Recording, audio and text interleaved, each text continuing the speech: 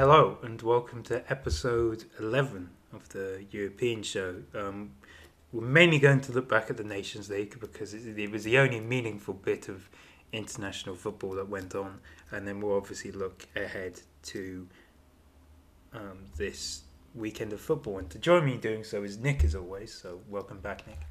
Hello, welcome back as always. How are you doing, Jack? I'm doing all right. So, as I said, we'll first start with the Nations League. We'll briefly talk about the semi-finals until we get onto the final. The first semi-final was between Spain and Italy. Spain actually took the lead through Ferran Torres. However, a Leonardo Bonucci red card then swung the game more in Spain's direction, and then Torres scored again to double Spain's lead until Lucas Pellegrini scored a late goal to half Italy's deficit. Obviously, because I'm a salty England fan, I can say this means they didn't deserve to win the Euros because they lost to Spain. However, Spain obviously took them to penalties in the semi-finals of the Euros. But do you think that the Bonucci red card kind of really changed how the game was going? Yes, I do think it did. I don't think that Italy would have certainly won if Bonucci was still on the pitch. But I mean, as per most red cards, it certainly negatively affected Italy's game and the way that they were playing, and especially since it happened right as Italy was getting back into their stride. And because there was quite a lot of Spanish dominance throughout the game, and in that first part, Italy was really choked back, and they were kind of being held against the ropes. And then when they start reorganizing their play, getting used to Spain's possession football and the way they play, Bonucci gets sent off, and it kind of throws the side back into chaos again, which really it was. Really undoubtedly screwed over Italy. So yeah, I would without a shadow of a doubt say that it negatively impacted Italy. However, Spain did play a pretty good game overall, and I would say that they were superior to Italy in quite a few parts of the match, even when it was 11 versus 11.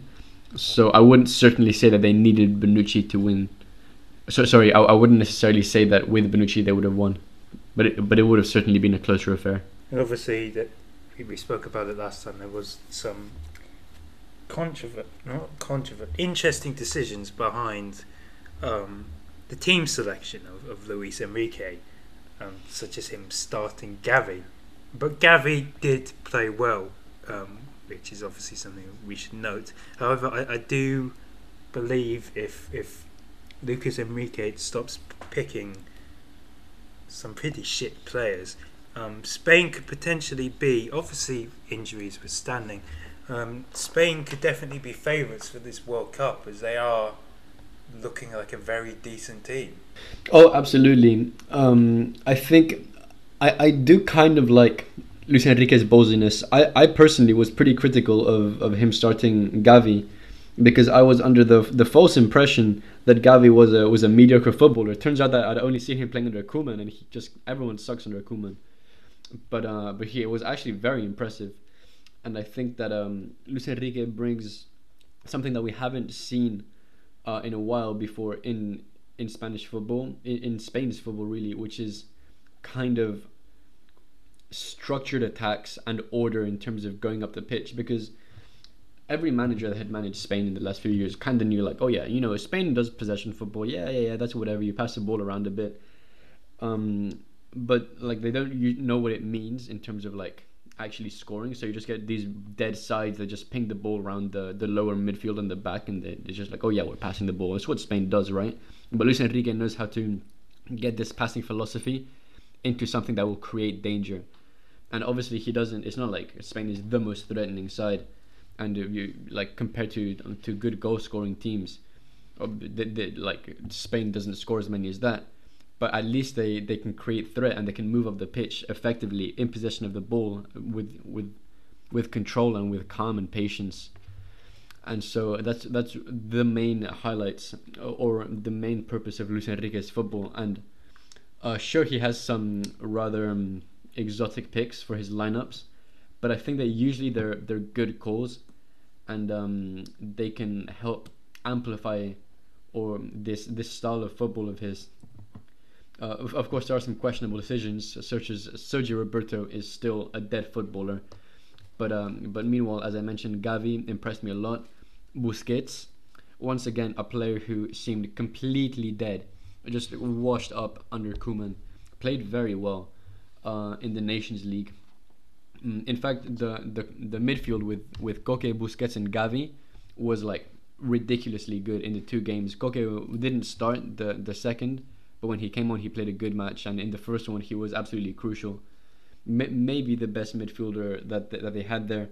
And so with the three of them, you have so much like, I don't know, it's just control of the game, and they know what to do with the ball and how to turn, how to pass, how to dictate the tempo when the team needs to go slower, when they need to go faster, and that's a product of Luis Enrique's good coaching and instructing them what to do on the ball.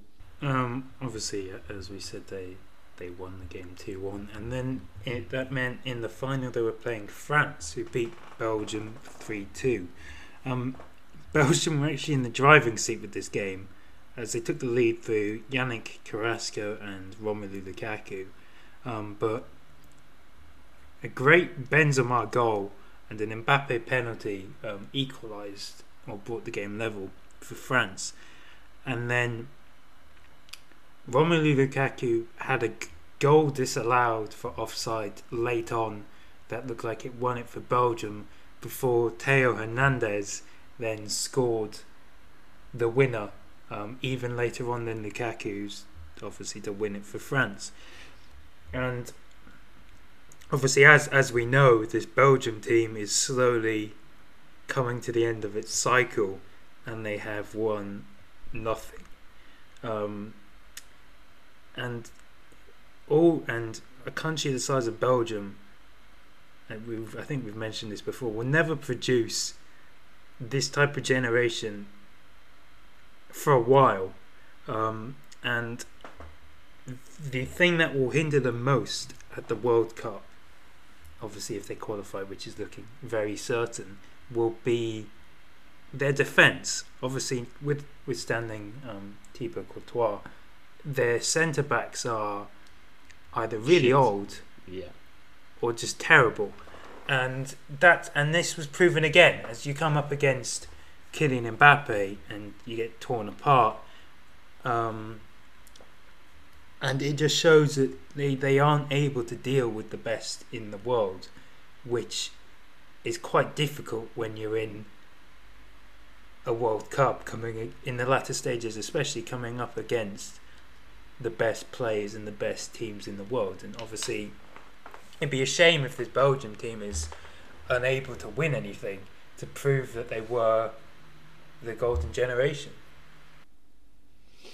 Yeah, absolutely. I do think it would be very unfortunate, especially with the amazing quality that this team has. However, I would also say that even their star players up front are beginning to fade a bit as well.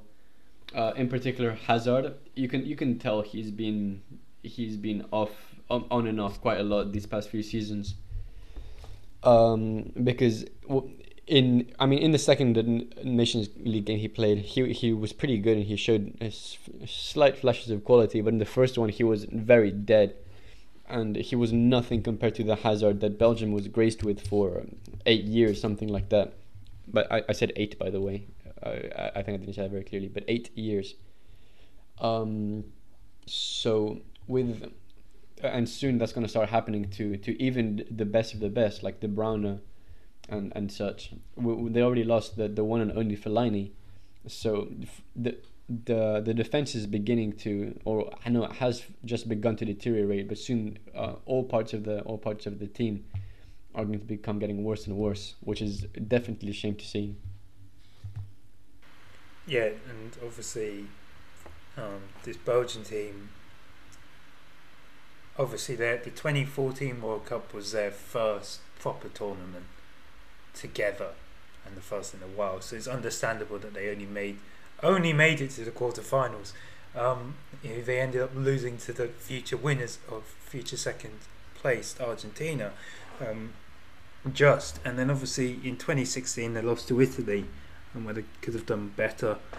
2018, as we know, they made it to the semi-finals, only to lose to France again. And obviously 2020 or 2021 they lost to Italy once again. But yeah, if they're able to unearth some world-class central defender in the next year, I think they will struggle at the World Cup, especially with, as you mentioned, some of their other players beginning to age as well. They do have some nice replacements in some parts of the pitch. For example, Yuri Tielemans is a very solid midfielder, and he can do a lot in every aspect. And Jeremy Doku is beginning to show a lot of promise despite being injured at the moment. But they don't look like they have a full team that will be amazing. So now we're going to have our break, and then we'll talk about the final and maybe some other stuff about the international break.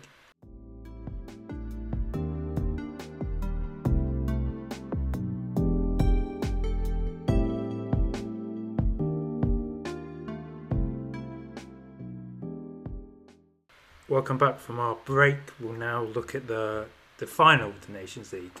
Obviously France played Spain, and France won 2-1 to become the second ever winners of the Nations League, obviously after Portugal.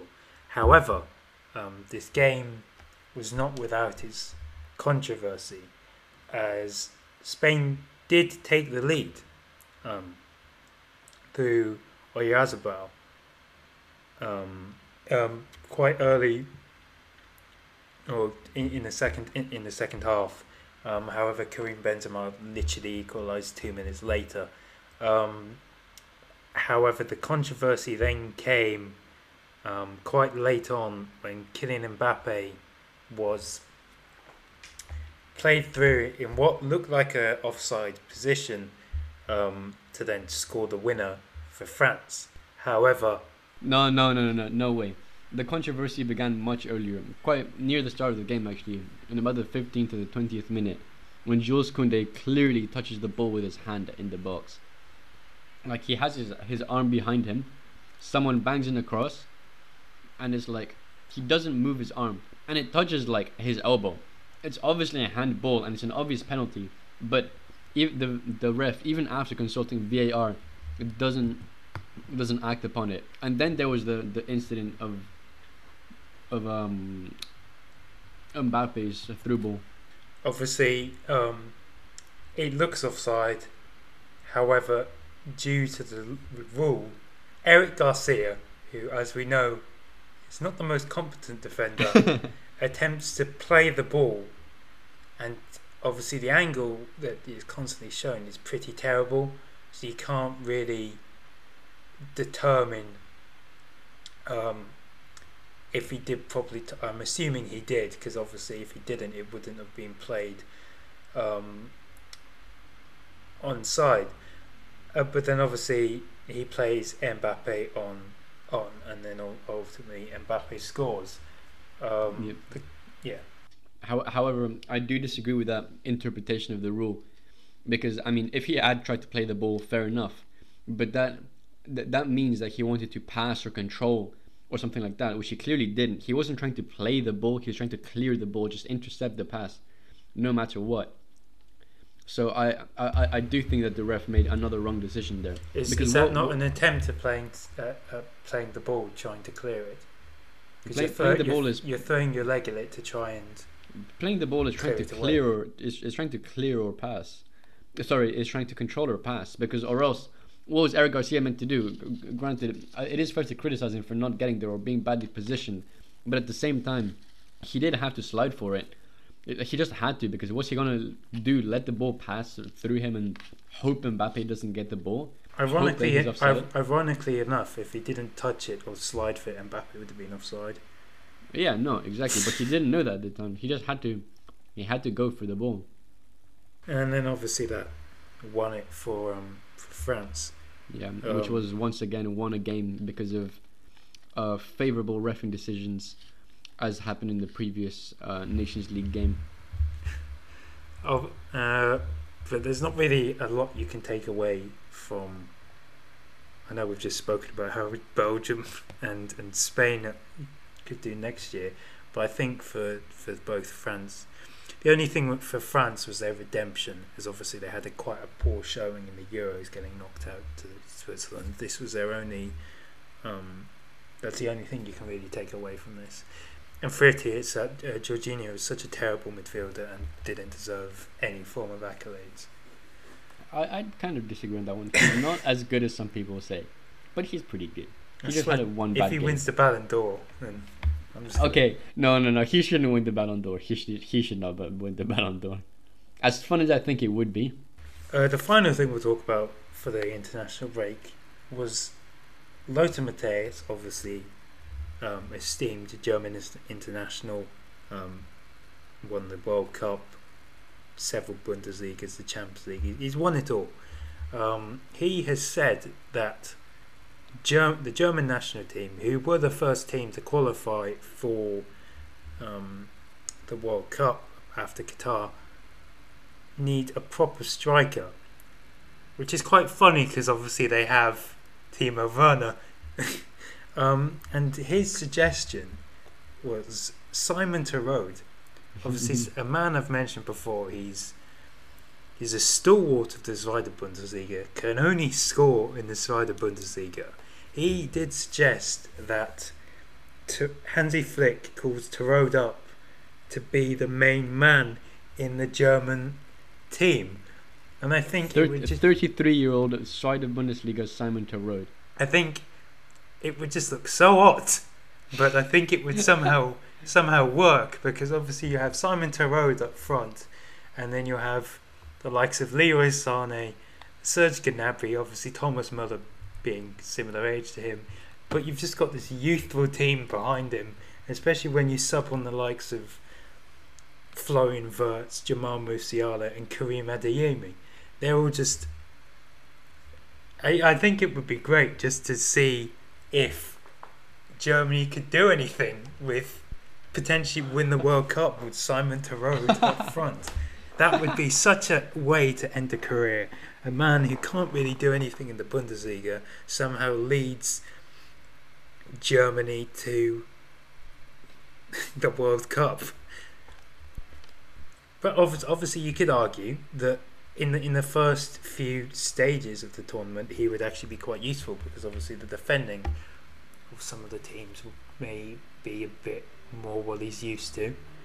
I've just shat on the quality of the teams, but it's true. No way you compare them to Zweite Bundesliga teams. That's ridiculous. But then obviously in the latter stages of the tournament he may still be useful.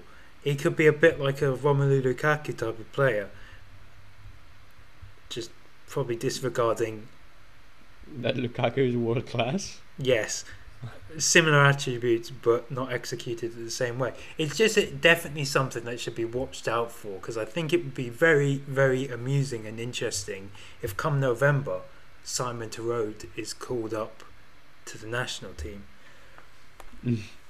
And so now we'll look ahead to this weekend's games, and we will first start with the Bundesliga. The biggest game this weekend is between Bayer Leverkusen and Bayern Munich. It's first versus second.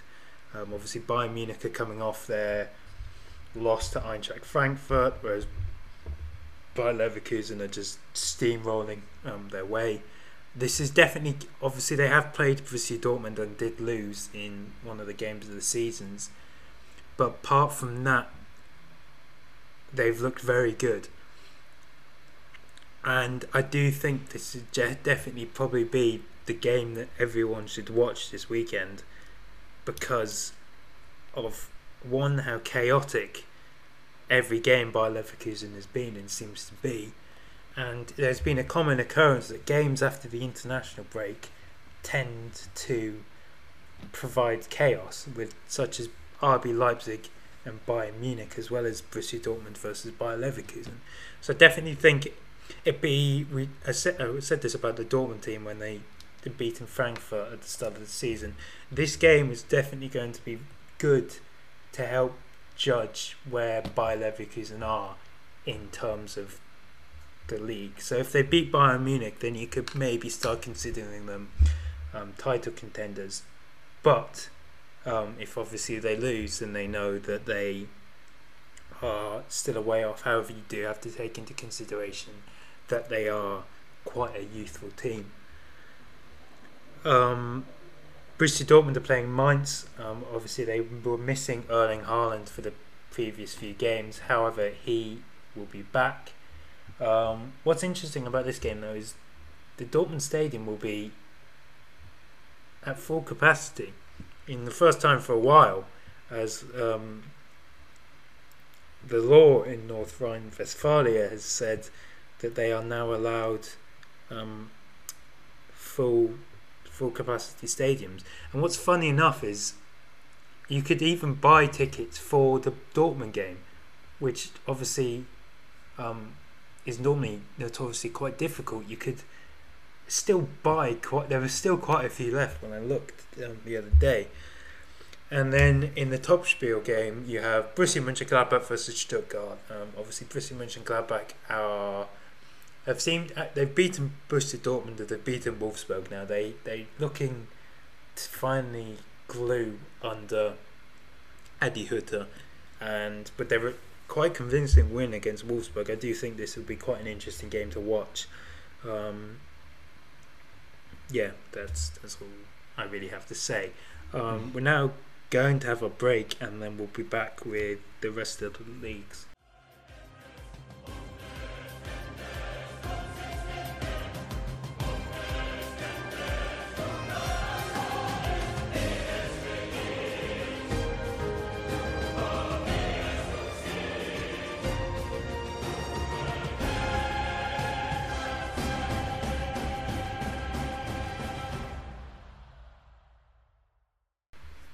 Welcome back from our break. You just heard the Nations League theme song.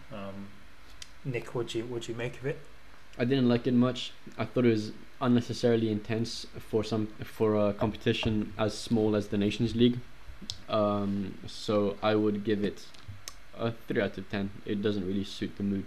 I give it a 5, only because a few months ago I found out that during the theme song it says the Nations League. That's kind of a Champions League rip-off, though. I don't like that. Well, it's done by UEFA. Like, say what you want. Over on La Liga, go ahead, Nick. I'm gonna pull up the calendar right now because all I know is fucking Atleti's not playing. Hold on. Well, unfortunately, this stupid three game per international break thing is really screwing over La Liga. Since so many South American players play a lot of, and they will be returning late today or tomorrow evening. They games are being postponed all over, so that these players have time to recover before their games. So the two biggest clubs in Spain, Atleti and Real Madrid, will have their games postponed. One of them would have been against Athletic Club, which was Real Madrid's game, and Granada, which is Atleti's game, is also being postponed. So we won't have the most interesting or the best teams playing, unfortunately. However, we have a good substitute actually, as Sevilla plays Celta Vigo, which should be quite interesting. Celta began the season pretty well and has begun to collapse. But they were playing some good football, and obviously I do like watching Sevilla quite a lot because they do generally always play some really thrilling stuff. So hopefully we'll see a bit of a goal fest with Sevilla hammering the pretty low down in the dumps Celta, and then beyond that, there's not a lot of other interesting games except Valencia will be beating Barcelona at Camp Nou on Saturday in a game that I'm mildly interested in watching because, like, come on, let's be real here. Barcelona are the underdogs. They're like actually just so disorganized, and they just get beaten so easily by every team that they play against. When you heard the interviews from Valencia's players, going into the game, they were all disrespecting Barcelona. They were like, "Yeah, this is basically the year. Like this is the year that we can beat them in Camp Nou. This is the best chance we've got." Or like, if there's one team we can beat right now, it's Barcelona. That's what they're all saying. And when a team walks in with that much confidence into your home ground, that's when you know you're like as low as possible. Because realistically speaking, 3 years ago, 4 years ago, Valencia players in interviews would be cautious. They'd be like, "Oh, we would like a win, but we know Barcelona is strong and this is a hard place." And now they're just saying like, "Yes, we're out to get 3 points and we're confident we can do it." So, well, this is seeing how Valencia has this kind of morale boost, and how everyone's kind of treating this game, and surely the Barcelona players will be intimidated by that, as I don't think they have like the mental strength, not strength, but they don't have like the mentality to turn it around and say, "No, we're the bosses in this in the Camp Nou." So I think they will kind of feel a bit bullied and kind of let themselves get run over by Valencia. So I do think, I mean, I did kind of say this as a joke that Valencia will beat Barcelona, but I think it's extremely possible that they will almost certainly take away a point from the match. So that is probably that is probably the most interesting fixture. It is the most. I don't know why I'm saying probably. It is just straight up the most interesting fixture. On Barcelona, it's worth noting that Pedri has signed a new contract. Most notably, the fact it has a €1 billion release clause. I guess they're scared of Newcastle United. Yeah, literally, the only people that can pay that are probably Newcastle United, and that is it. And yeah, there's not really a lot else to say about that. Obviously, as we know, anything can happen. You know, Neymar had an outrageous release clause that got paid. Anything can happen in football. In France, PSG are playing Angers. Lyon are against Monaco in probably the biggest game of this weekend. And then Marseille against Lorient. And then in Italy, Lazio are playing Inter Milan. AC Milan are playing Hellas Verona. Napoli are playing Torino. And then the biggest game in Italy is between Juventus and Roma. Obviously, this will be peak Jose Mourinho time. He'll have the psychological battle with quite a weak Juventus team psychologically, which I think will definitely help Roma. And I just think it'd be great to see. We'll see peak shithouse Mourinho in this game. Absolutely, I do love I don't know, just his way of being. I hated him when he was managing Real Madrid because he was, I mean, the rival manager of Atleti. But and I hated him while he was at Chelsea because he bought all of Atleti's managers after Atleti beat him in multiple competitions.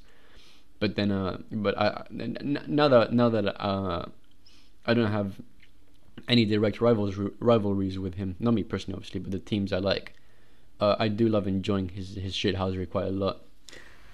So that is it for today. Thank you for listening. Please like us, follow us, share us, whatever, and yeah, we will be back next week. Yep, thank you very much, and we will see you after Valencia comes away with 3 points from Camp Nou. Goodbye.